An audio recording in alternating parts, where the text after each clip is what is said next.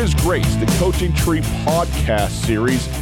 Bonus episode for episode 3 with Stu Morrill. This one with another long-time assistant coach for Coach Morrill, Don Verlin. Don Verlin first linked up with Stu Morrill at Colorado State for the 91-92 season, then spent a couple seasons away at Cal State Bakersfield before returning to Colorado State for the final 4 years of Morrill's run at CSU, and then the first 10, that's right, a full decade under Coach Morrill at Utah State. After his time at Utah State, Don Verlin went on to become the head coach at Idaho with the blessing of Stu Morrill in the 2008-2009 season. He spent 11 years as the Vandals head coach. Grizz Greats, the Coaching Tree podcast, is brought to us by Berkshire Hathaway Real Estate. Mike Nugent, Gary Bryan, and Mike Bryan are all big supporters of the University of Montana men's basketball team and Grizz athletics as a whole. Berkshire Hathaway Real Estate prides itself on providing the community of Western Montana with full-time real estate professionals who are here for you whenever you need them. Their reputation as the state's most knowledgeable and available real estate group has helped build unmatched trust in the Garden City and around the Treasure State. And Mike Nugent from Berkshire Hathaway is a leader in the local real estate community. Mike is currently the sales manager as well as a realtor and broker at Berkshire Hathaway. He's also the past president of the Montana Regional MLS, the past president of the Missoula Organization of Realtors, and a Missoula native who bleeds maroon and silver. Mike's knowledge of the local community runs deep, and his knowledge of the real estate industry is comprehensive. So no matter what sort of question that you might have, whether you're in the market to buy, you're in the market to sell, or you just want to learn a little bit more about what it's like to buy and own a home, Mike Nugent at Berkshire Hathaway is your go-to real estate expert. Mike Nugent, Mike Bryan, and Gary Bryan all understand the importance of history when it comes to the University of Montana, particularly when it comes to the men's basketball program. And so Berkshire Hathaway Real Estate is proud to present to you Grizz Greats, the Coaching Tree. At Berkshire Hathaway, they understand that buying and selling are huge decisions, and they always have your best interests in mind. So give them a call, Berkshire Hathaway, your local real estate experts. Thanks for listening to Grizz Greats, the Coaching Tree podcast. Enjoy our conversation with former Stu Morrill assistant coach Don Verlin. Well, welcome to Grizz Greats, the Coaching Tree podcast. Another bonus episode attached to episode 3 with Stu Morrill. Very happy to welcome in a man who was a longtime assistant coach with Stu Morrill at both Colorado State and Utah State, Don Verlin. Coach Verlin, thanks so much for being here. How are you? I'm doing great. Thank you. Well, we're very happy to have you here. And, Coach, you've got a long history in the Big Sky Conference, 11 years at Idaho and all of that, but it all started in terms of basketball coaching at Colorado State. How did you get lined up with Coach Morrill in the first place and end up on his staff? Well, that's an interesting story. I was doing my undergraduate work at Stanislaus State and was a junior college coach and actually got in touch with Skip Molitor, and that's back when they had graduate assistant coaches in Division I basketball. And so got to know Skip a little bit, and he got me in touch with Coach, and I was his graduate assistant when I first started with him back in 1991. What do you remember about when Stu was first trying to build that program? When he took over Colorado State, it was an interesting job to take, and I think he definitely laid the foundation for some success that both he had and coaches since then have had too. But what do you remember about those early years at Colorado State and Fort Collins? Well, those earlier days, as you guys know, he had just came from Montana, and he was trying to establish the culture that he wanted at Colorado State. And following Boyd Grant, which was very difficult because Boyd was a legend at Colorado State and a legend in the coaching ranks, what Stu really focused in on that time was forming a culture that could carry on for a long period of time, based on hard work and being competitive and implementing his system both offensively and defensively. And that's probably what I remember most is how firm and disciplined he was with his rules and how we were going to go about things. So many of the guys that we've talked to related to Coach Morrill talk about just how great his acumen was when it comes to just the X's and O's parts of the game, particularly on offense. How would you describe just his mind, his basketball mind? Oh, it was very good, very innovative, loved that part of the game. It made such a big impact on me. I ran the same system basically at Idaho when I left Utah State. So, it was something that, we adjusted and developed, it over time. It's interesting to me, too. He was, of course, on Mike Montgomery's staff when he was at Montana before he took the head coaching job at Montana. And when he was at Montana and then later at Colorado State, Coach Montgomery was going on to great success at Stanford. And I'm wondering if there was ever any conversations that you would have or that he would have with the staff about his time with Monty, or maybe what was going on with Monty on this parallel track with him at Stanford and you guys at Colorado State and then Utah State.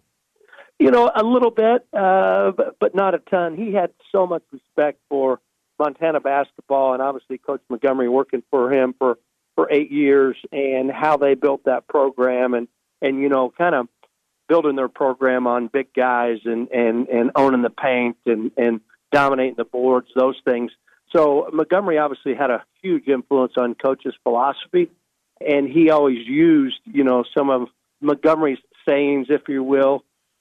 Coach, we've talked with Tim Durea and Randy Ray, and now yourself, who are all assistant coaches for Stu Morrill in the scope of this podcast series. And one thing that I find completely remarkable is the duration that all three of you had with Stu. I mean, you're talking about a decade and a half, basically, for all of you guys on staff over the course of years at Colorado State and Utah State to be coaching with him.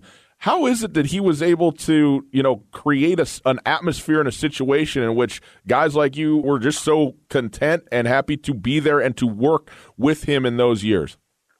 Well, I think the best thing that Coach did with us three, Tim, Randy, and myself, is he always made you feel invested in the program. And he always made you feel a part of how we were growing things. And he always valued your opinion or your suggestions. And so I always felt like, obviously it was his program, but I always felt really invested, whether it was Ram basketball or Aggie basketball. I always felt really invested. So interesting what you mentioned when you were at Idaho that you had so much influence from Coach Morrill, because myself just watching your teams for the second half of your time at Idaho, there always was a sense of familiarity, and it seemed like there was some similar stuff that even you were doing to what Montana is doing now with Travis DeCuire, but then you look at some of the stuff that Coach Ray's doing at Weber State, it seems like there's a lot of cross-pollination, so to speak, a lot of similarities, both in schematics as well as just kind of what you guys want your programs to be about. So when you were in the league, what did you think of that element, the fact that there was sort of some familiar stuff that maybe traces back to the same roots? Oh, it was definitely really familiar. And, even when I first got to Idaho and we were in the WAC and we were playing Coach at State, I mean, it was like, inter-squad scrimmage, if you will. Obviously, they were better than we were, but it was very familiar, especially, like you said, with Travis and Randy being at rival Big Sky schools. So it was a lot of fun. It was good to see. And I always found it very interesting is some of the adjustments they made or things they added to what they were doing. It was a lot of fun. When you decided, in 2007, 2008, and then to go on and be the head coach of Idaho and you get that opportunity, what was that like? Because, again, you'd been with Coach Morrill for a lot of years. What was the conversation like to say, Coach, it's time for me. I got to go do this one? Oh, that was a very difficult conversation that day, I'll have to tell you.